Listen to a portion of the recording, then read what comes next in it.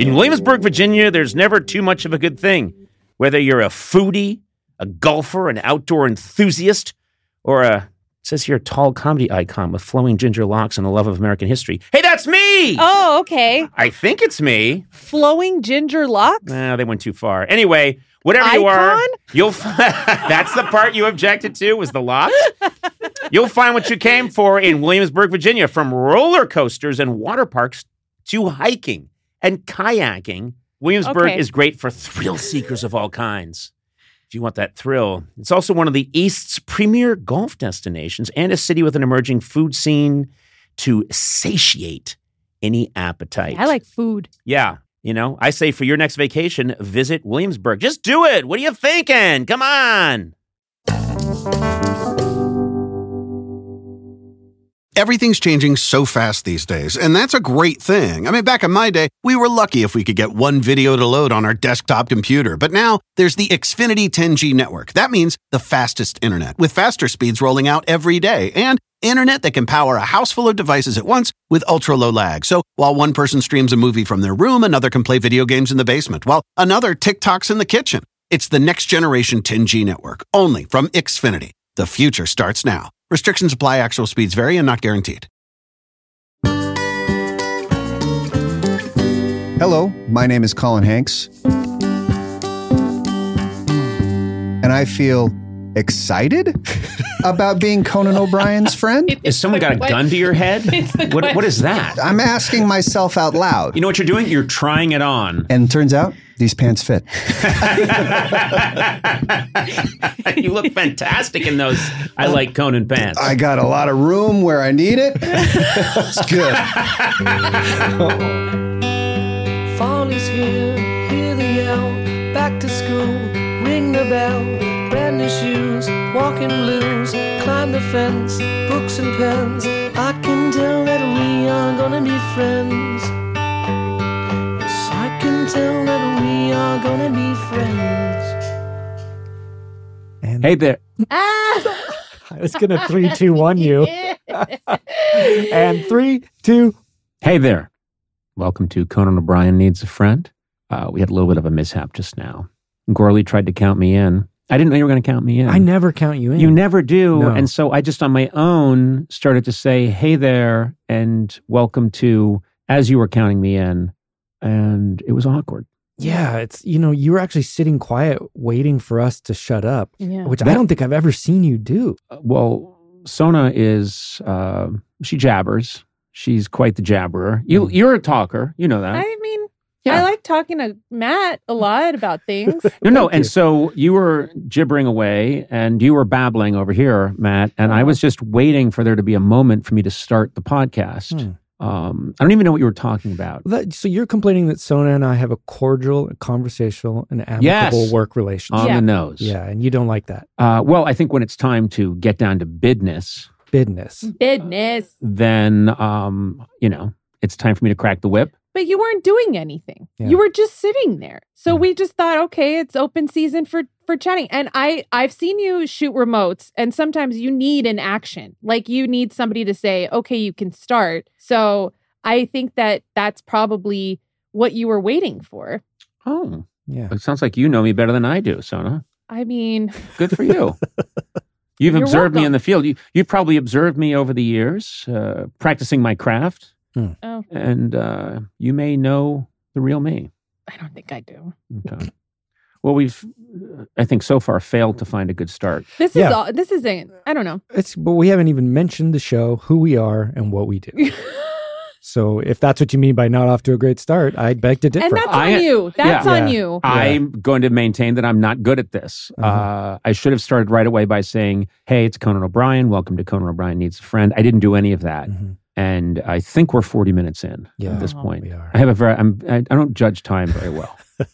You know what I do have? I have an excellent sense of time. Do you? I do. Yeah. Meaning I can wake up in the middle of the night, and if you ask me to guesstimate what time it is, I'll say, I'm going to say it's like 2:20, and then I'll look at the clock and it's 2:18. Oh my God. Is that because some part of your subconscious is always like one eye open? It might be, but I do have that. I'm able to guess the time, and many times it's within 5-10 minutes. What time is it right now? Well, I've been podcasting for a while, so I Already can't excuses. say. But let's see. We started.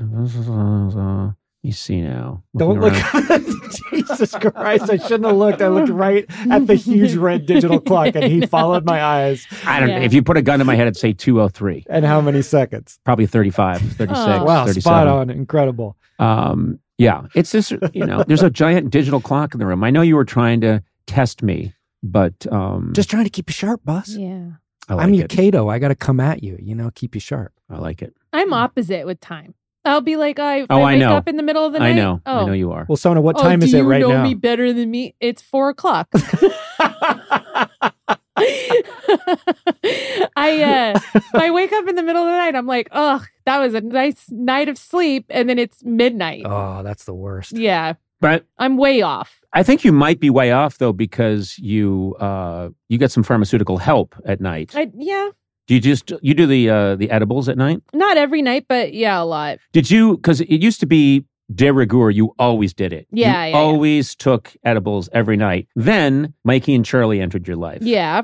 And to be a good mom, you probably can't have edibles, right? Because Yeah. you Just said gave it straight to them. Well, no, yeah, I know. Well, when I was breastfeeding, they I slept couldn't. they slept great. And then, I think that there's a point where you're just kind of like, fuck it. I'll just go back to what I did before. But now, they wake up sometimes. You're listening to Advice for New Mothers with Sonam Obsessian. Take a few gummies and fuck it. So when did you decide to get back on the sweet, sweet ganja? I think immediately when I was done breastfeeding, I was like, okay, now it's time for the sweet ganj to get Okay. back into my life. Yeah. It's my thing. It's my vice. You drink wine, I take edibles. Would we ever do a segment where the three of us get high and record? It feels irresponsible. It feels like we're putting a message out there that, we think, because it's a gateway drug. Oh, God. Oh, you my dork. God. To fun. Gateway to fun, you nerd.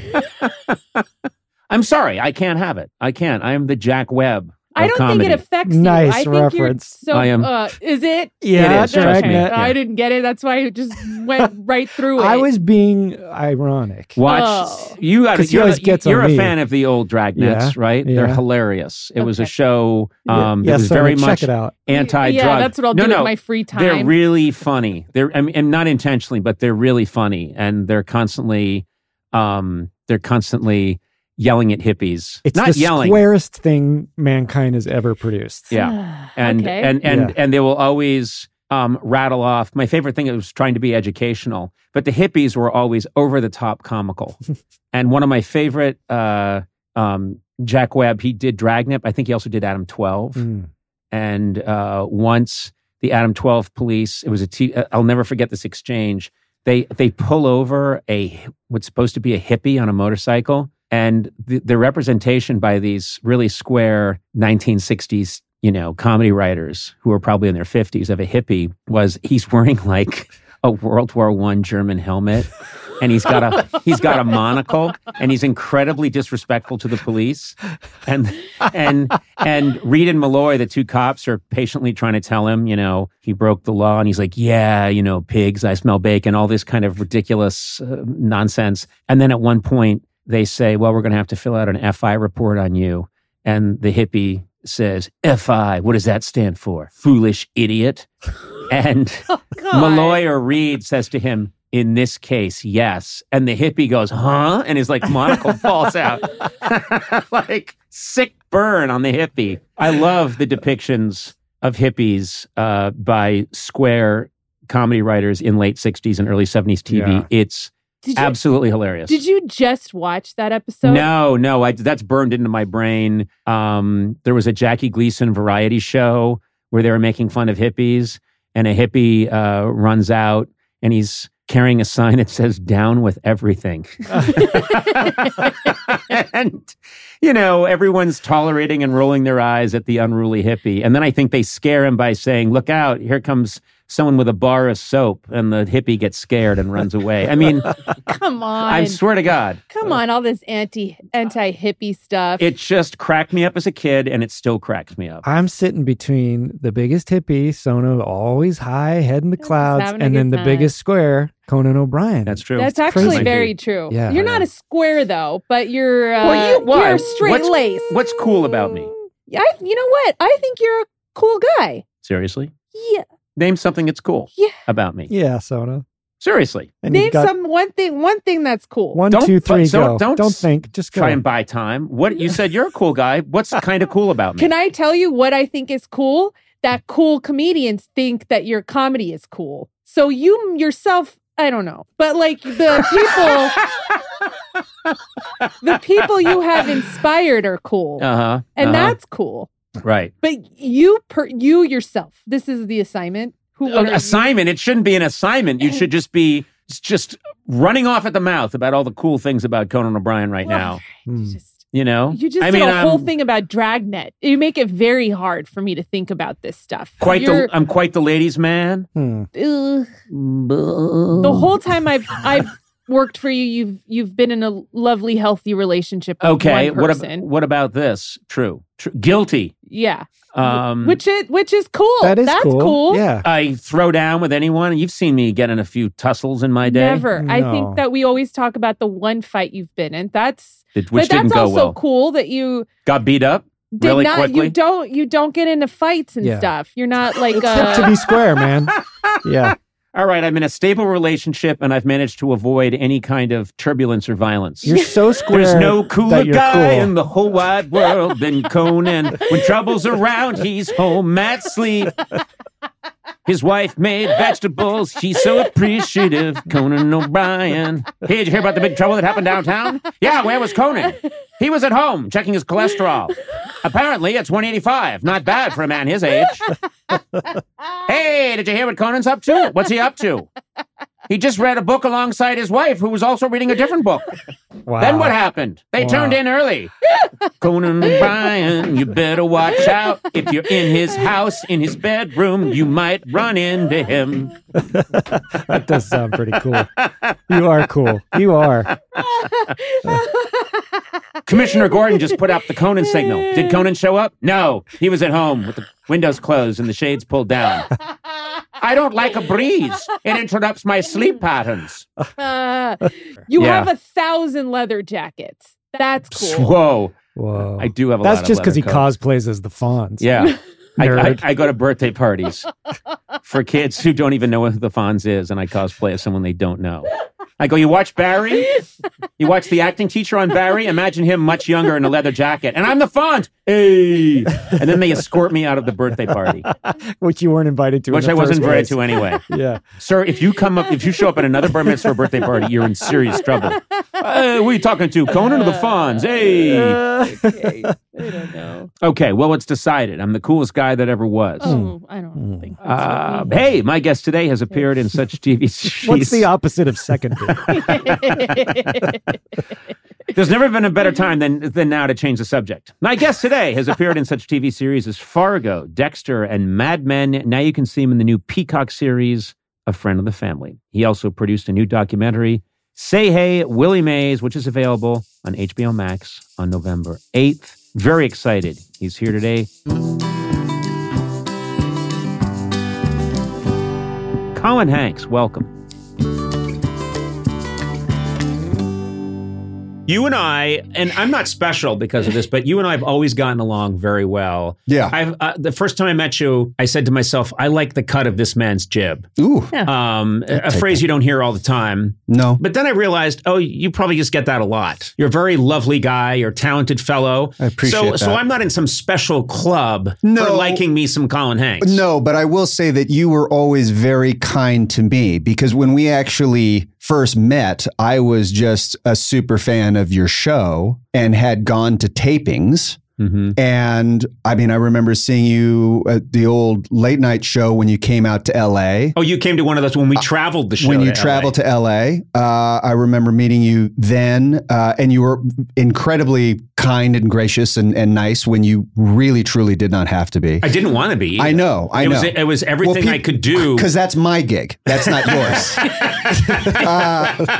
And then when I was in college, I really sort of took it as like I felt like I had made it because I had been on your program before Andy left for the first time. I don't know. He's left 7 times. He's left 7 times. Yeah. He always says, "I'm out," and we always have a giant salute to him, and then he comes back. But it was such like a point of pride. Like I really did feel like, oh wow, I'm officially like part of this thing, show business, whatever you want to call it. Cool. And so I think it's always just been a little bit of a mutual admiration society. Yeah, we get along real fine. But it's a really weird way to say that. Really I don't think so. I think when I'm talking to Colin, I slip into a certain vernacular that he and I understand. He's saying a cut of his jib and it's fine, like a knife. Real it's fine. all We get along really fine. Yeah. It's just weird. Are you sure you guys aren't just close and he's not just a translator for you? I think that's probably it. Could be. Yeah. Could be. Mm-hmm. I remember, and we were bringing this up. I was walking along the beach one day, as I do. It sounds like the beginning of a song. Yeah. I was walking along the beach one day, and I saw you, and I was so excited because you had just been in the show Fargo. Yes. And I loved it. I was wary because I thought, this is one of my favorite movies. How is this going to be a TV show? Yeah. And so I went on for about 15 minutes about how thrilled I was that you were in Fargo, how great you were. I loved your character, and I was looking forward to more. And you broke the news to me on the beach that, no, it all changes up after every year. And I swear to God, I was devastated because I really got, I don't know if other people have had this with Fargo. I'm sure they have. I've really liked different seasons, but I really liked that season and thought, oh, great, I'm on this journey and I'm going to see Colin and these other terrific actors go forward. Yeah. And then they reshuffled the deck. And I was frankly enraged. There was that was a brilliant lesson in show business is that I had waited, I think 7 years to like try and find like a program that was like as good as my hopes were. Yeah. And in that time, they created shows that only exist for one season. I know. But there was that era of show business, which you and I know, Colin, I'm sure much older than you, but we both remember that era of show business where you get on a show and it clicks and everyone likes it. You're all set for 7 years. Yeah. And then just at some point in the not too long ago, they changed it up. So it's like, did you like that? I really liked it. Good. It's gone. Because the streaming model, and you're like, wait a minute, what are you talking about? Can't we have more of those? And yet the argument can easily be made that that's what makes those seasons so good because there's a definite beginning, middle, and an end. Right. That's how I like my storytelling. That's not how I like my jobs. But that's how I like my storytelling. No, I like my jobs. It goes and goes and goes. You're all middle, man. I'm all middle. I don't like a beginning. I just like my career pretty much has been I got started in 1985, went right to the middle, and have stayed there. Yeah. And just found different parts of the middle to go to. And people keep suggesting you could probably move on now. You're over 80 to the later part, like to the part where the bears find Goldilocks.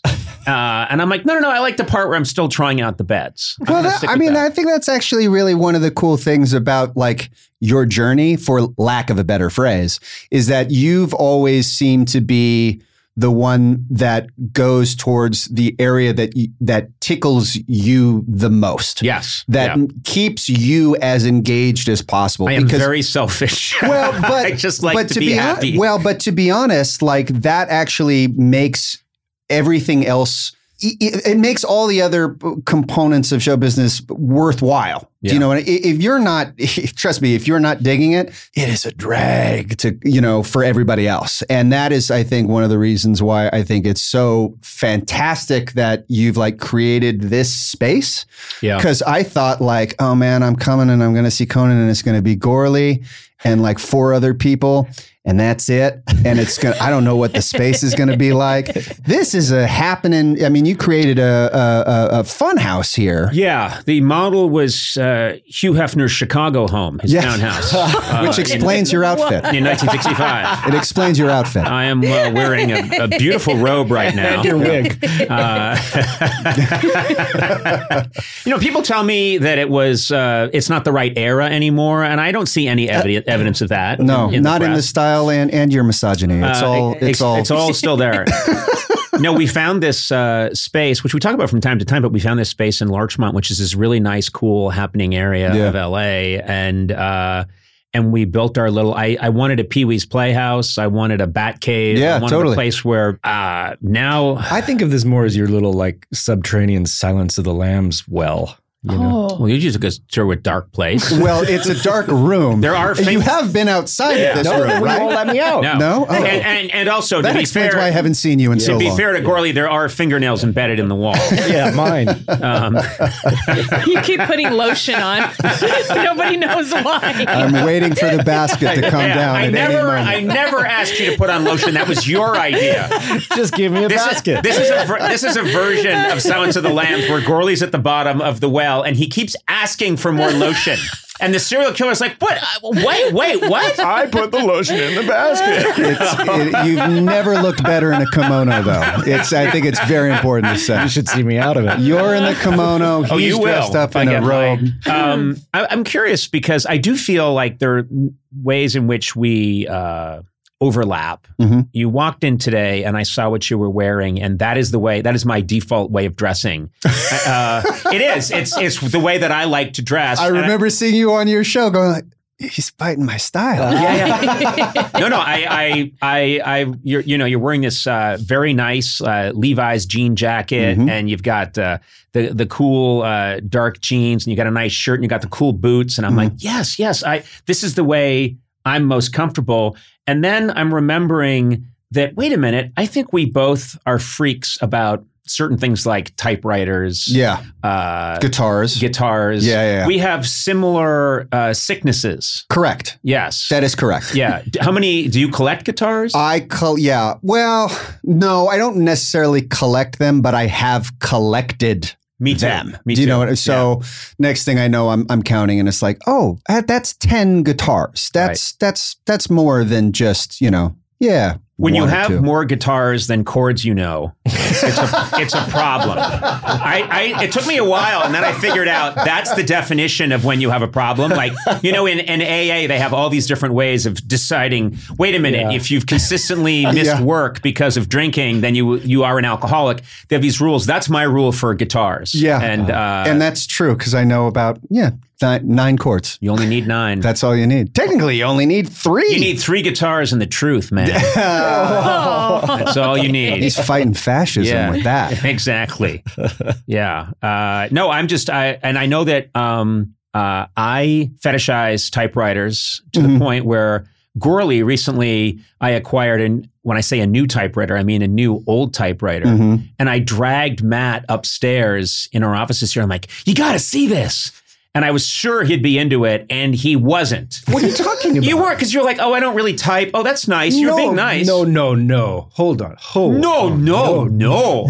That was a strange no. Well, because I'm furious. Oh, my Lord. Oh, whoa. That's furious? Quick, back up. He's about to blow. Look out. I was just trying to show my kind of what a novice I was. I see. And I really thought that was a beautiful typewriter, which is to say also that you always get on me for that kind of thing, and you are the king of those. Yes. Well, I always attack you. Yeah. And it's called, I've learned, projection. Right. I attack Gorley for things which are my own flaws. things maybe I loathe about myself. Maybe. And I just want to say for the record, it's not that I don't type, it's that I can't type. I don't know how to do I hunt and peck. So I was like admiring it going, wow, I wish I could type. I don't type. You know what I mean? You can still hunt and peck on a typewriter though. There are plenty of people that just go one finger per hand and do it like that. But in fact, more often than not, that's how I do it. Really? Yeah. Okay. So it's really just more about getting into that rhythm and then also not caring if you mess up. So then you just sort of go, all right, backspace a little bit, XXXXX. Or use whiteout. They have a whiteout pen. Anyway, it's the same thing I do with guitar, just one finger on each hand. There you go. Yeah. Hey, listen, if you got the right tuning, that's all you need. Do you write letters to people? I do from time to time. Not as much as I would care to. I do that. I write letters to people. And I got a very nice letter from you, typewritten. About Fargo. And then I forget that I've done it. And so sometimes people come up to me and go, you sly dog. And I don't remember that I sent them a letter. And they'll go, and that joke at the end about, the Kaiser's helmet. And I think, I don't know what you're talking about. I don't know what you're talking about. The Kaiser's helmet, that sounds like me though. That sounds like something that I would say. And you're just a backward sleuth in that regard.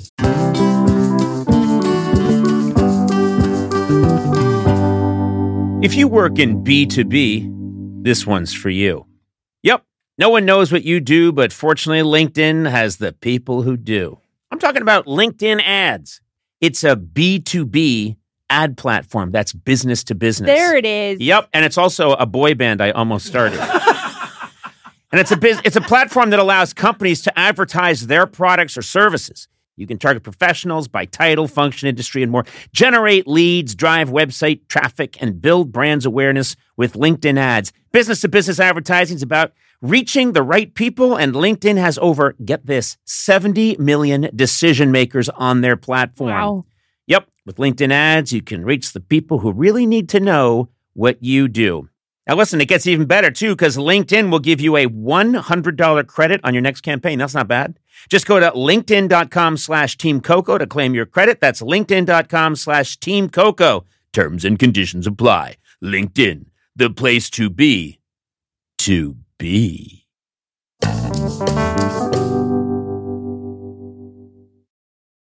Disney Plus and Hulu are better together in the Disney Bundle with new movies and series. On Disney Plus, experience the full Taylor Swift The Eras Tour, Taylor's version, with new main show performances and acoustic collection. On Hulu, follow the fantastical evolution of Bella Baxter, played by Emma Stone in the award-winning film Poor Things. All of these and more streaming this month. Get the Disney Bundle with Disney Plus and Hulu. Terms apply. See DisneyBundle.com for details. Everything is changing so fast. I mean, back in my day, we were lucky if we could get one video to load. But now with the Xfinity 10G network, you can power a house full of devices at once with ultra-low lag. The future starts now. Restrictions apply. Actual speeds vary and not guaranteed.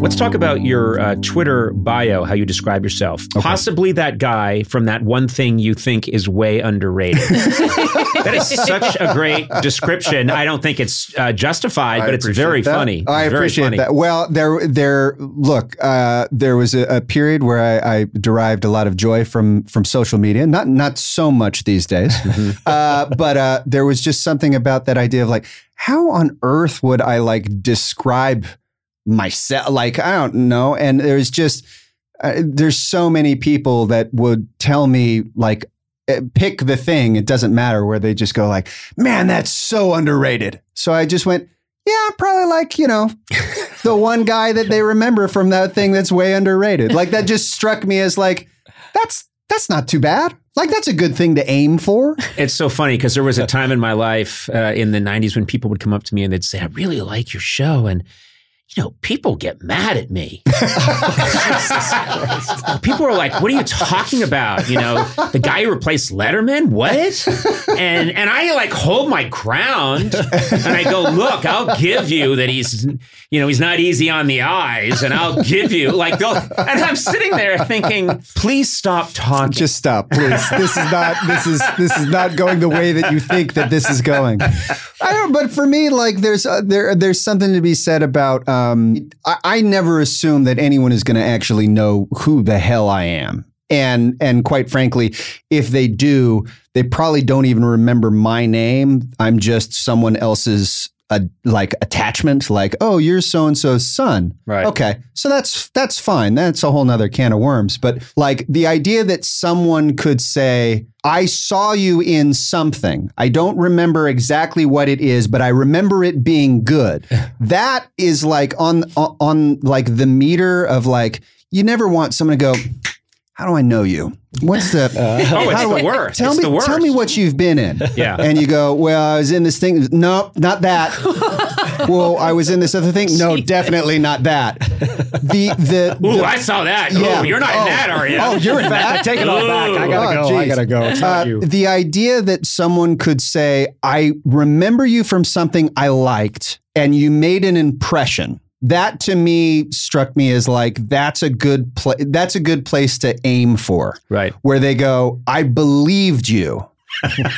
Truly. Like that. I believed you enough to go, oh yeah, he was great in that one thing that I saw and I remember liking, but I don't remember what the name is. That to me struck me as like, that's the sweet spot that you want to be in. Yeah. No, I've been on the other end of it too, where I've been talking to people that I idolize, and I realized, cut it off. I mean, not in a professional interview setting, but I run into them and I start to realize, I step outside myself and say, you're talking too much. It doesn't get better than, oh my God, you're one of my favorite. I was in New York recently when I was in a restaurant and I'm leaving and I see, oh my God, Al Pacino is in the corner sitting at a table. I mean, that's Al Pacino. Well, he was in The Godfather. I'm just assuming that you don't remember what was that you saw. I had no idea. He was in The Godfather. Oh. He was also in a thing called Son of a Woman, which a lot of people... That's what I know him from. Yeah, there you go. But I saw him and he like, he's motioning me over and I'm like, wow. So I go over and he's like... Colonel Bynes, good to see you. And I'm like, wow, Mr. Pacino, this is fantastic. And then I'm talking, and I said, like, look, you're just one of my favorite. And I've met him before casually, but I just have to say, you're one of my favorite actors of all time. Appreciate it very much. And then I kept talking, and then I had just seen Serpico like 2 nights before. And there's a scene in Serpico where he's chasing someone from a robbery and he tackles him near a stairway and they both fall all the way down the stairs. And it's clearly, it's Al Pacino falling all the way down the stairs. And I went, and then Serpico, and he's going, oh, that's how, yeah. And I went, and you fell down those stairs. Oh, no. And he's looking at me and kind of smiling and nodding. He fell down these stairs in 1974. And also, it is not a critical part of the movie. It's not important to the movie at all. It's just what I remember. And I'm like, you fell down those stairs. And he went, well, yeah. And I went, then I realized, get out fast. You've ruined everything. And I went, well, I've got to go. And I kind of ran away. And then weeks later, I meet this person who was sitting at the table with him, who's a film producer, who said, we saw you in New York. And I went, oh, yeah. And then you were talking and like mid-sentence, you said, gotta go, and ran away. And Al Pacino was like, what do you run away for? I wanted to tell you, I was enjoying talking to him. And I was like, oh, no. And so I think I'm the first person maybe in 50 years who...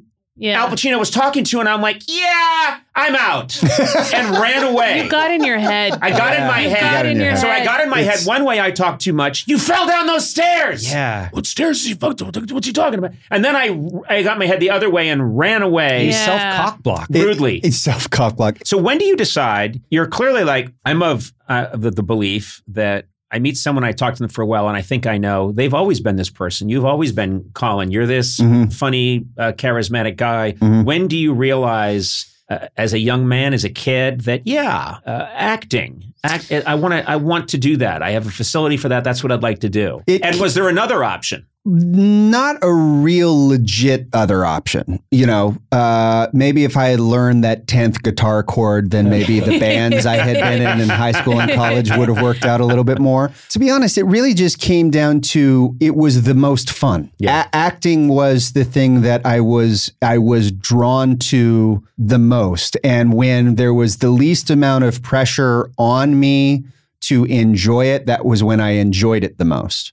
And, there was a period there where it seemed like everyone was like, well, of course, that's what you're going to do. And so, of course, there was that sort of like young man version of like, well, no, I'm not going to do that. I'm going to smoke pot all day and watch television instead. And that'll show you like there was no, there was no other like real option, but and this is the one thing I will sort of credit the old man with, is he said like, look, you have to want to do this. If you don't really want this, then come up with something else, like, because you will be miserable. And the truth of the matter is I enjoy what I do so much that when it's great, I don't want to do anything else. Right. I've been on jobs where it's less than ideal. It is way too hot. I am way too tired. It is physically exhausting. You talking about pornography? Well, but I really enjoy that in the moment. But this is what people don't understand about pornography. There's a lot of standing and waiting around. There is. Yeah. There's a lot. I'm sorry. There is. There are not stand-ins, which that Love Actually movie really pushed a false narrative there. There are no stand-ins in pornography, so I'm told. Yeah. But it can be a very, very challenging job, like in the moment. Well, the space I was headed to was John Candy. Because I know that you are working with Ryan Reynolds. I'm working, So Ryan approached me about directing a John Candy documentary. Right. And I wanted to talk about this because John Candy was one of my comedy heroes. Yes. I grew up watching SCTV. But, I really saw him on SCTV and was just enchanted with this guy. And I had the opportunity to spend some time with him when I was in college. Oh, wow. He taught me a lesson. He was everything I wanted John Candy to be in person. Mm-hmm. And, sometimes that's not the case. Yeah. You meet Majority people, of times. Majority of times you idolize someone, you think they're great, and you meet them and they're not that person. And it's not their fault. They're projecting something that we all like, and then we want them to be that. Yeah. He was that times 10. He was the John Candy that I was hoping he would be times 10. And he was great. And I remembered talking to him pretty late at night, having a chat with him. And he asked me what I was thinking of doing. And I said, I might like to try comedy. Mm-hmm. And he looked like through me, like into my eyes. And he said... He said kid a lot, like Johnny LaRue, like, hey, kid. And he said, kid, you don't try comedy. You do it because you have to. Oh, wow. And I walked away from that thinking, he's right. I mean, if I'm in, I'm all in. There's no trying it and this Yoda isn't going. This isn't working out. I think we'll take the LSAT. Yeah. Instead, you're like, actually, I will take this LSD and just make jokes instead. Right. Exactly. Yeah. Oh my God. What? The LSATs? Were you going to be a lawyer? Yeah, well, that was my fallback, and it still is my fallback. Oh, okay. What kind of lawyer? Well, I'm just whatever lawyer Kim Kardashian is. That's what I'm going to be. She's a lawyer, and I'm a lawyer. Don't give up on your secondary dream. Yeah. That's the most inspirational thing. Never give up on your fallback. Yeah. You don't try to be a Kim Kardashian lawyer. Never stop checking that safety That's what net. Kim Kardashian would probably say to me. I said, sometimes I think I might try being a lawyer. You don't try being a lawyer / owner of the Spanx empire. Or Skims. Sorry. Skims. Did I say? Yeah, it's Skims. Are they different? Of course they're different. They're two completely different brands. But I mean, that's like Pepsi and Coke? Okay. Look, everyone's on me. No, I'm asking. I made a mistake. Yeah. I made a mistake. Is that like Pepsi and Coke? It is. It's two different brands of getting it in. Is there, hey, can I ask a quick question? Also, wow, did we just come up with a different term for pornography as well? Getting it in? Yeah. Getting it, what is that? Getting it in. Getting it right, getting it tight. Yeah. Is there a... That's trademark that. Is there, well, it's You're a lawyer, Erica Brown is always Erica saying Brown, that. She works here and she pretty much runs everything here at the Conan Empire. And Erica Brown, who is the queen, she says, get it right, get it tight. Yeah. My question is there a Skims / Spanx for men? I think there is. Yeah, there is. No, there is. Because I would like that. It's just Spanx. Oh, it's me wearing. There's just male Spanx. There's male Spanx? There are, yeah. Are there male Skims? I'm sure there are. Yeah, I guess. Okay, I don't I've know. gotta have those. Okay. Well, it's a little late now. It's a podcast. You don't need them now. Yeah. I do. I know. There's some video here. I hate to break it to you, but there's some video. Oh, there is? But why do you say it so conspiratorially or kind of sexually? Well, because you know I have those weighted blankets. Yeah. And it makes people feel the idea of me being held closely all day. Oh, just your posture in my various areas. Stop. Various areas. I'm not going to buy them for you. What's that? You have to go and do that yourself. Can't go. You have to go. You're my assistant. I'm not going to do that. You have to go That's and a say, hard pass. I'm here to buy some Skims/Spanx for Conan O'Brien. Hold on, we've got verification. Yeah, verification. No male Skims yet. But there are male Hey, Spanx. let's get this out to the Kardashians. Right? No, don't give it to the Kardashians. Yeah. You create a brand. Yeah. Yeah, Oh my you God. do lawyering and you do spanxing. I have to mention this. I think we may have mentioned this before, but it just cracks me up. You know, there's a lot of celebrities out there, and Ryan Reynolds one. He's got an aviator gin, I believe. I've got a company called Hanks Kerchief. Okay. Yes. I'm a patron of your company. Yes. Not only that, my jacket is literally lined with a Hanks Look at kerchief. that. Oh, Yeah. that's cool. That is a wonderful See, lining. it's got the little logo and everything. Hey, wait a minute. You know what I love? Did you want to sell handkerchiefs, or did you have to because of the name Because of the name, Hanks? I wanted to and sell. what were the other options? I wanted to sell kerchiefs, and then as I was sitting there, about 4 minutes after I thought of the idea, I burst out laughing because I thought of the name. And so many people. There was one group of people that were like, "No, you really shouldn't do that. That's hard to pronounce." And I said, "It's easy, Hanks Kerchiefs." And they're like, "No, people are going to think it's Hanks Kerchiefs." And I'm like, "You just said it. Not a problem." Yeah, that's not a problem. So, because I did know that you were saying handkerchiefs, and I thought that you didn't want to, but because it fits your name, I just had to. That'd be like and you then going, maybe you have to do O'Brien's potatoes. I do, yeah, or whatever, you know, yeah. You want to know what? O'Brien's potatoes. Do you like potatoes, Conan? No, I can't have them. They make me very ill.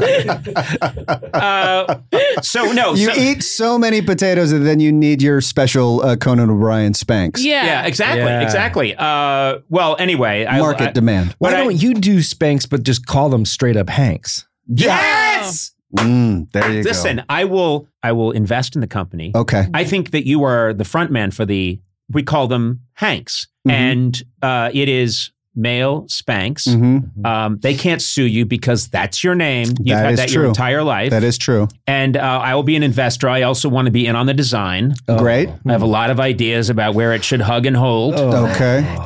All the areas. Why are people getting bummed out? Because you say it in such a creepy way. I'm and trying- you hear you. Yeah. And when I'm you say empowering it- myself to talk about my body. Yeah, But but when I you don't say like it, the way you don't understand say when it. you say it, we are then forced to think about it. You know what I mean? Yeah. And visualize it. You can I'm just say- visualizing it and I'm telling you, we're doing this. No. We're doing it. Thanks. We're doing it. We can't Thanks. release this podcast until we've, Oh, trust me, this Made was the never company. going to be released. Okay, good, Yeah, good, yeah. good. I mean, Good. we got off to such a bad start, and Good. you made these weird, crazy political statements early on. Yeah. And then you said some religious stuff. So this can't go out. No, great. Excited great. that is the case?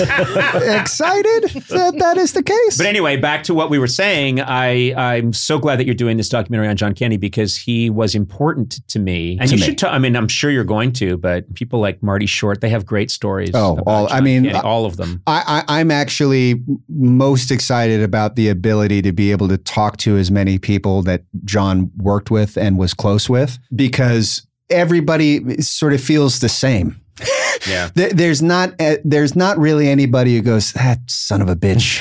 And he was just so great in everything. And what makes it so tragic is that, well, I mean, there's a lot of things that make it tragic, but like he really was on the cusp, I think, of becoming like a really beloved dramatic actor. Yeah. And I think he was like one role away from that actually really becoming the case because the blueprint is all there. He did a sketch. He was in a sketch, an SCTV sketch. That seared my brain. It seared my brain. there was a sketch. It was a promo for a television show, a Western called Yellow Belly. And John Candy plays Yellow Belly. And the whole song is He's Such a Coward. It's like Yellow Belly, the coward. And he's dressed as this sort of cavalry soldier. And he's shaking and quaking and he's afraid. And he's walking down the street. And a woman and her daughter, like wearing bonnets, walk by. And the daughter, I think, I'm getting this wrong, I'm sure. But what I remember is the daughter sort of whispering to the mom, like, Mom, who is that man? And she goes, Shunny, it's Yellow Belly. And John Candy turns and shoots them both in the back. Oh my God. I was watching that with my brothers in, I don't know, 1977 in Rhode Island, in Misquamicut, Rhode Island, at my grandfather's house, huddled around a black and white TV, and my mind exploded through my skull that you could do that. And then the song goes, Yellow Belly. That was like your Hulk and the Gamma Rays origin story. Seriously, no, I mean, the idea was so wrong and so funny, and he was so good in it. And so when I finally got to meet him, I just said, I'm sorry, Yellow Bell. And he was like, that's chuckled about Yellow Bell. Oh, that's amazing. Well, I'd love to talk with you for the doc. I make no promises that you'll make the cut, but well, as long as you meet my fee. Yes, I'll meet your fee. I will. All the brown M&Ms. I've read the contract. Well, I'm excited because honestly, like the majority, the documentaries that I've directed have all been sort of music focused. Mm-hmm. What are the bands that just blow your mind? I mean, what's your go-to these days? The go-to Queens of the Stone Age is always sort of like the primary one for me, just because there's no one else like them. I didn't I realized it at the time. I didn't take it for granted, but for, almost 30 years, I had this steady stream of bands being, I'd show up to work and I'd be like, who are these guys? Their name's Green Day. Yeah. Well, we'll see if I make it, and they would perform 8 feet from me, and then I'd walk over and thank them, and I'd get to see them at rehearsal. But so many bands would come in and they were brought in every day that I didn't have to go out looking for music. Yeah. And then in the last year or so, I noticed, what's going on? Something's missing. Mm-hmm. Like something primal and important is missing from my life. And my wife said, well, you really don't talk to the children. I said, that's not it. They don't want to. Back to your room. They don't want to talk to you anyways. They're old enough. They don't want they anything just want my money.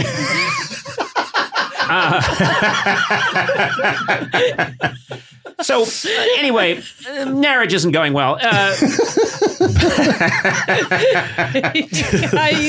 it out. I did an actual spit. You did an actual spit take. That's good. Oh, good. God, I hate to give you that. But no, I totally understand what you're saying, because you were in a position where your job, right? You were in an environment that was actually nurturing of musicians, and you were able to soak that up as much as they were able to soak it up. I was just in heaven. But what I did do, my daughter is who's just turned 19, but when she was 18, she loves music and she's a musician. And she said she really wanted to go to Coachella.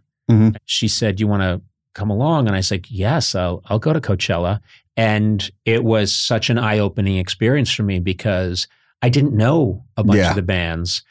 And she educated me. She said, okay, here are all the bands we could listen to. Oh, that's great. And so she played for me all this different music. And I'd be like, wait, who are these people? And she said, well, that's Japanese Breakfast. And I was like, wow, they're really great. Well, we're going to go see them then. And then she'd play another band and another band. And so I saw some people that I knew, of course, or people that I had heard of, but I saw a lot of music. You're standing there with a lot of other people, most of them barely clothed. Were you also wearing like a Native American headdress and skimpy clothing?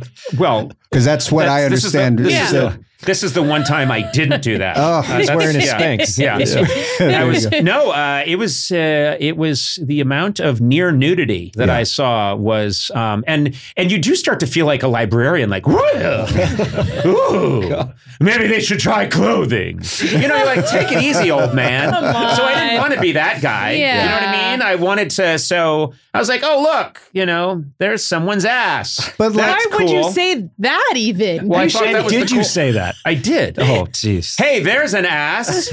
No. Wait, that's not what I do? Don't do those things either. Oh, okay. No, don't Well, say anyway, that. You're not supposed to do that. Have you gone to Coachella? I have. I haven't gone to Coachella in a very long time, though. I hate to admit it. I mean, I remember going. There was a good stretch there when I went pretty much every year. I think you and I are going together. Ooh, What if we went together? let's. Yeah. Blay, I'm in. great. Are you coming too, Blay? No, he's just going to film it. I mean, he'll be there, but he's just going to film it. Can you monetize it?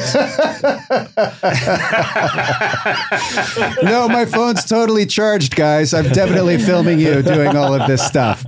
Yeah, we're saying they're selfies, but they're taken from 60 feet away. Yeah, exactly. And then we have to fake that I have really long arms. But I mean, concerts in general and festivals, I love going to shows. Like that was one of the things that really did me in with the pandemic is taking live music and concerts away. And that was soul crushing for me for those 2 years, 3, how many years? I don't even remember. 18 years? Nobody knows. 18 years? No one that we even were knows doing that? anymore, but I will say this, and it made me sad, but I really wanted to bring it down. yeah, being...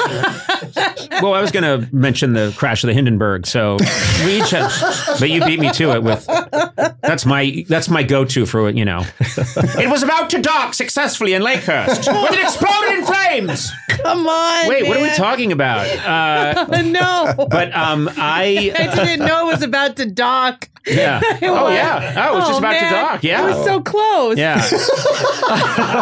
That's the tragedy of it. That's the I tragedy. made it all the way. Yeah, Oh, it made it all the way, and it was just docking when all of a sudden, maybe static electricity. I maybe. didn't know that. Yeah. Oh, that sucks. You're so close. Oh, wait a minute. It sucks. Huh? You think it sucks now? Sonam Obsession on the crash of the Hindenburg. That sucks. Oh. They were so close. Prior to this, were you like, no big deal, they had it coming? I Or don't what? know. Like, I thought it was just like, we're on their way. And then, oh, man. But no, it's like. That's right. Titanic was like halfway. They were on their way, and oh man, Yeah. that every most tragedy. accidents happen within 5 blocks of the home. That makes it worse. You're Very just so true. close to Yeah, home. statistically, most accidents happen within several feet of the dirigible landing spot. That's statistically true. No, we'll go together. We'll go together. I would love that. And watch and But it's one of the things I was going to mention that made me sad is that during the pandemic, young people that I'd be talking to would say, I guess I'll never see a concert again. And they would mean it. Oh, yeah. Now, because... Maybe they're not comfortable, going in a mosh pit anymore. Or I think we're going to go right back to what we were doing. Okay. Exactly. Hope so. Yeah, but I mean, adults had a similar thing. It was just like, well, I guess we'll never use the valet again. Just bitter that they had to find Now parking. it's my turn to say that No, sucks. I gotta park The this Hindenburg car. sucks. And no one else is parking my tricked out Bugatti. It's the same. Yeah, Gonna have- that's what I drive around. I gotta park 3 blocks away now. Great. I got a Bugatti and I had 7 different hood ornaments put on the front, one on top of the other. All Hindenburgs. And a Kaiser's helmet. I want to make sure I ask you about this role. First of all, I mean, there's a bunch of things to. I'm so glad that you're doing this project about Willie Mays. Oh, yeah. Because that Thanks. blows my mind. And I can't wait. When is that going to be available? That's going to be out on HBO the beginning of November. Okay. Yeah. Okay, so it's coming. Yeah, It's coming. So it'll be out next week. You're playing a very dark role in Yeah. in Friend of the Family. Which, Well, yeah, dark show. Yeah, for sure. Absolutely. That's not an easy one. I've heard of this story, and I just wanted to mention it quickly because it's a story that I found absolutely insane and impossible, and it's true. Yeah, it's completely insane, and it is 100% true. But yeah, there was a documentary about this family that was on Netflix a few years ago called Abducted in Plain Sight. But the show is about the Broberg family whose daughter was kidnapped twice.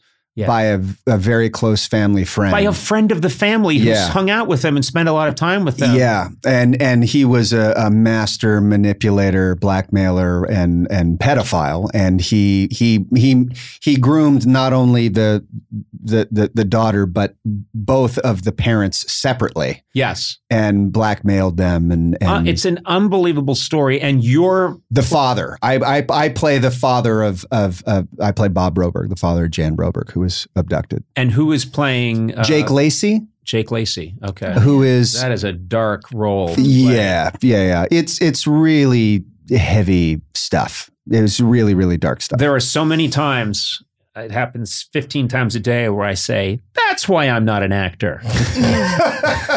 Seriously, I'm just always blown away by people that can inhabit a role like that and explore that kind of darkness or just you could play a serial killer. Yeah. I mean, you've got the look. Because that I know. You've got the look. Yeah. Got the beady eyes. You've got it. No, I've killed and I'll kill again. So that's something I know.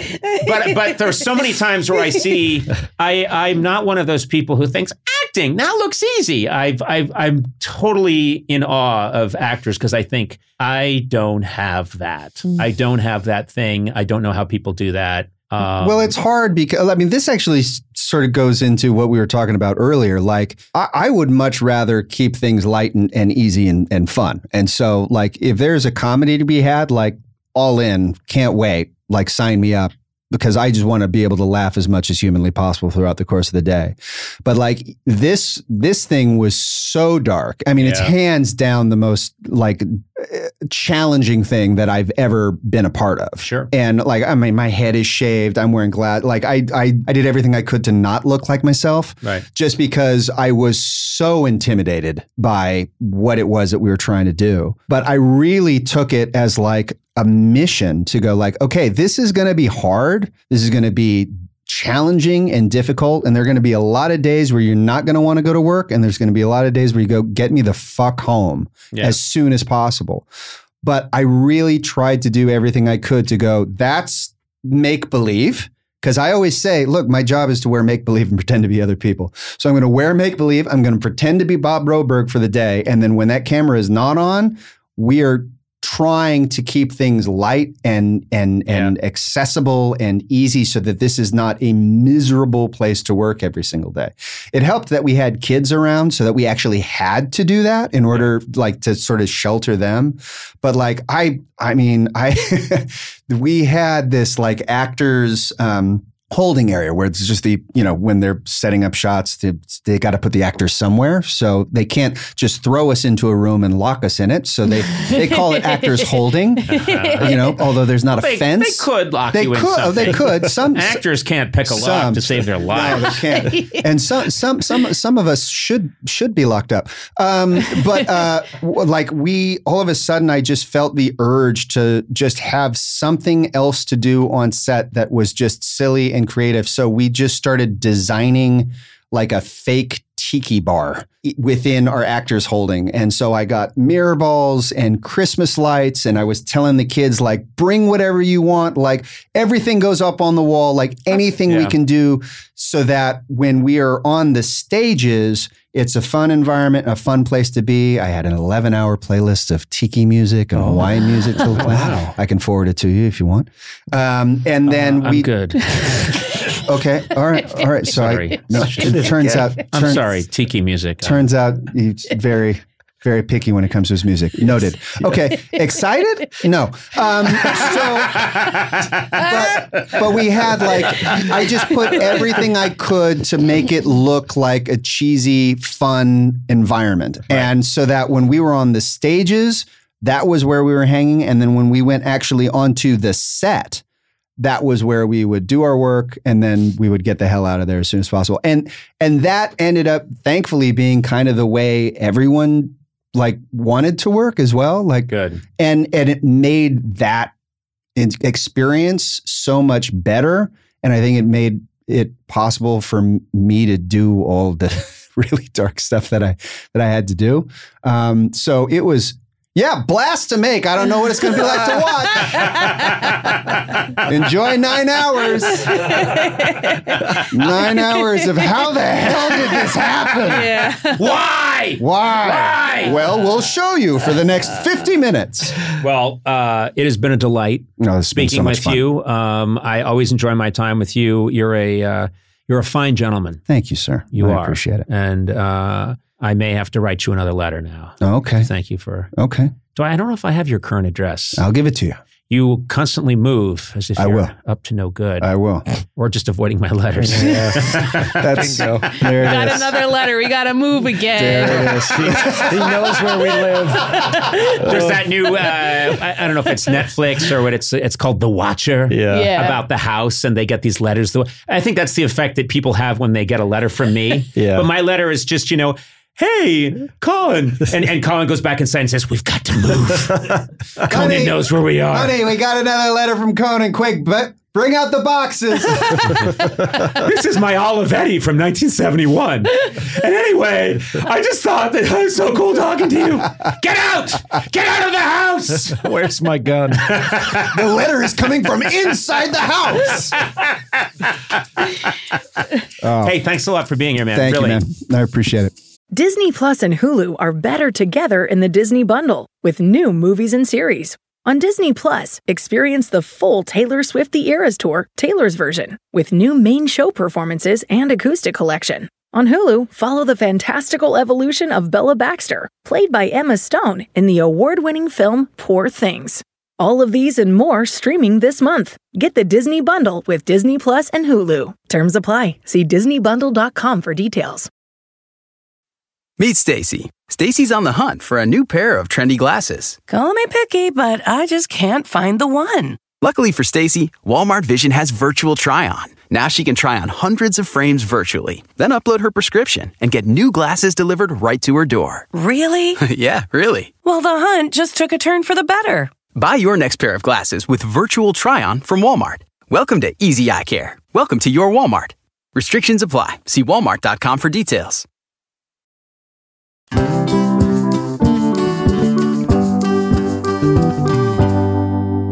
Hey, this is a incredible treat. I am sitting here with one of my all-time heroes and good friend, lucky me, Mr. Dana Carvey. Dana Carvey Conan is here. O'Brien, my favorite, very good friend. You didn't say and favorite what? Hero.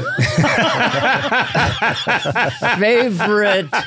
If you have a tough steak at a restaurant and you can't cut through it and you need it in little pieces, you are hell on wheels with a steak knife. I am very good with a steak knife. You That's put what it he nice, meant. tasty pieces. Not favorite comedian, not favorite humorist. Favorite human cutter. across a desk. Kind of six. Conan, the all-time great. I'm excited because you have a new venture. Yes. And I'm thrilled to be part of it because you have created a podcast for the Team Coco network. I have partnered with Team Coco. Yes. And we're business partners. I love this idea. You pitched me this idea once, I think not even thinking necessarily this would be a show. This was something you and your sons were screwing around and having fun, making kind of a very weird, funny Twilight Zone, a scripted podcast. And you were telling it to me and I couldn't stop laughing. I really loved it. It's really funny. And it's called The Weird Place. The Weird Place, yes. We just love the Twilight Zone. And we had an idea that we took to Netflix called The Creepy Box, but just didn't. It was, it's either The Weird Place or but we wanted to bring back the Twilight Zone. We loved it, and we'd seen different incarnations. I think it's called The Black Mirror, which is kind of a work of genius, but it's so dark. And we really romantically wanted to bring it back and have it be kind of retro. It has a darkness to it, but there's sort of a a positivity about it. So we decided to do a Twilight Zone type show. Right, narrated by, of course, Twilight Zone was narrated by Rod Serling. You are the Rod Serling, the great Rod Serling, and it'd be like, I don't do a Rod Serling, but imagine picture, if you will, a man alone on a pirate ship in the middle of the Atlantic. And then we put effects on it. Basically, it's storytelling. I think in a way, because scripted podcast makes everyone go, what? They don't get it. So I think it's kind of like an audio short films or short television episodes. But Rod is back in this, and the voice is back. The gravitas is back. He's a perfect straight line for comedy. Well, also, this is a great use of your talents because you have such a great visual mind as a comedian, and you can do all these voices. So you create these stories, these bizarre stories. And just the ones I've heard have been a joy. It's out right now, by the way. Let me point out to you, you can get The Weird Place. Yeah, wherever you get your podcasts, get The Weird Place because they're available and they're really funny. But what are some of your favorite episodes so far? My son came up with an idea of a man touches globe and it affects the natural world. Meaning, if a guy has a globe, and if he touches it, a giant finger comes out of the sky in that part of the world and crushes things. Yes, or if he flicked the ocean, there'd be a tidal wave. That kind of power. I started thinking about the character for that, and for some reason, because the person who gets it becomes power mad. Yes. So I thought of The Invisible Man, which I love, the 1933 version, right, where Claude Rains actually got nominated for Academy Award, and he's mostly invisible. Right. But I love his voice, and then he gets the power to rule the world. You must see. And then he has an ingenue who's very innocent, Dolores, who loves him. No, Claude, no, you can't. And it's a two-parter, and we have I'm having so much fun. Love doing it so much and riffing these characters out and working with my sons closely like that. As you know, writing a lot of time is just in the moment at the table. Yep. It's not always at a typewriter. And then he went here and there. It's just the guy in the room, and Conan to be one of the best ever at that. It's just like, oh, let's go that way, or let's do this. Or in this one called Mario is My Dad, my son goes, hey, you should go in the game, And so it's you going into the game. Yeah, well, a son's dad talks like this. It makes sounds like Mario Brothers. Bring, bring. I like to get the Coca-Cola. It's very silly, but he comes up with notions like that. So it's really satisfying to work with him. I sing in one as a character called Mr. Willoughby, which is sort of an archetypal. Well, tell me about Mr. Willoughby. Mr. Willoughby is someone who's kind of created from magic. He's a mystical character in the Weird Place and in the episode Man Touches Globe. And he has people come into this fantasy store that can appear or not appear. It's a knick-knack and oddity store. And he sings a little song when you come in, and he makes dreams come true. So he's got like almost a Willy Wonka quality.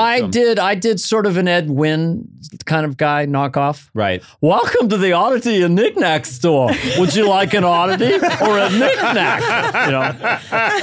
And he's the one who has the man get the globe, who goes through this supernatural journey like It's a Wonderful Life. But this is what I like. It's like a twisted comedy version of Black Mirror because and Twilight Zone. This allows you to riff. What comedians and comedy writers and performers all talk about is when we get in a room, we riff. There's no idea that can't fit in this world. Do you know what I mean? I love about it. And there's unlimited characters for me to do or anyone else to do. So yeah, I get to do a lot of very fun characters. In the pirate episode, I play a genius from 1738 whose name is Smarty Wiggins. Of course you do. Based on a friend of my mother-in-law's from Ireland, and he sort of talks like this, and I have ideas about this. I've invented a new thing. What is it? I call it radar. So when I get Does anyone know what he's talking about? They do. He's kind of a genius. Yeah. So he figures out that it's a submarine that goes back in time, a nuclear submarine meets up with these pirates. And they're trying to figure out what the hell is going on. And Smarty figures out that the craft they're seeing is a nuclear submarine. He puts it together. But they call it an iron whale. They don't get it. He came in an iron whale there from beneath the sea. He figures it out by the zippers because I look all this stuff up. Zippers were not invented until after 1738. It's obvious they are from the future. Instead of buttons, they fasten their trousers with interlocking metal teeth. So the guy from the 1960s submarine captain, you think we're from the future because our pants have zippers? So that kind of stuff. So it's not that we have a nuclear submarine. Yeah, but when they meet the pirates, they assume they're hippies on dope pretending to be pirates. They're hippies on dope pretending to be pirates. You know what I love is when you were first messing around with this just for fun. Yeah. And I think the best things come out of just joy and fun. Mm-hmm. You were doing these just for fun with your sons, mm-hmm. and you were sending them to me. Yeah, little segments. Yeah, and mm-hmm. I would be, I don't know, I'd be driving around somewhere, I'd be doing something, I'd be making a smoothie, and then bing, and I'd look down, and you would send me a new short 10-minute episode of The Weird Place that you guys had just made for fun, and I would listen to it and just have a blast. That's the whole idea, and the joy of it, and the positivity of it. I feel like if anybody's laying around in their room or driving their car or going to the gym, this is something that I'm hoping that they'll listen to more than once, because it's every moment is thought out very, very carefully. Every single second of it, we want to be satisfying. And it is one of those things for me to get clarity. Like if I had $12 billion, I would be doing The Weird Place. I know. It's the most satisfying creative thing I think I've ever done. Wow. That's fantastic. Yeah, because I'm able to put empathy and pathos in it at given moments. Not too heavy-handed, right? But I want it to have an innocence to it. And this is pre-Ted Lasso, Yeah. I felt starved for the old Twilight Zone. Sure. Starved for it. And my sons as well. So we just love it. Just love doing it. It's very hard work, I have to say. Well, it shows. It's a joy to listen to. The Weird Place is out now. Listen wherever you get your podcast. Dana Carvey, thank you. Thank you. Conan O'Brien Needs a Friend. With Conan O'Brien, Sonam Movsesian, and Matt Gorley. Produced by me, Matt Gorley. Executive produced by Adam Sachs, Joanna Solotaroff, and Jeff Ross at Team Coco, and Colin Anderson and Cody Fisher at Earwolf. Theme song by the White Stripes. Incidental music by Jimmy Vivino. Take it away, Jimmy. Our supervising producer is Aaron Blair, and our associate talent producer is Jennifer Samples. Engineering by Will Beckton. Additional production support by Mars Melnick. Talent booking by Paula Davis, Gina Batista, and Britt Kahn. You can rate and review this show on Apple Podcasts, and you might find your review read on a future episode. Got a question for Conan? Call the Team Coco hotline at 323-451-2821 and leave a message. It too could be featured on a future episode. And if you haven't already, please subscribe to Conan O'Brien Needs a Friend on Apple Podcasts, Stitcher, or wherever fine podcasts are downloaded.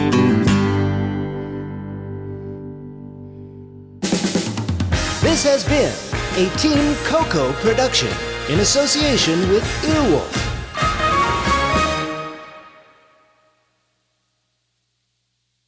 Everything's changing so fast these days, and that's a great thing. I mean, back in my day, we were lucky if we could get one video to load on our desktop computer. But now, there's the Xfinity 10G network. That means the fastest internet, with faster speeds rolling out every day, and internet that can power a house full of devices at once with ultra-low lag. So while one person streams a movie from their room, another can play video games in the basement, while another TikToks in the kitchen. It's the next generation 10G network, only from Xfinity. The future starts now. Restrictions apply. Actual speeds vary and not guaranteed.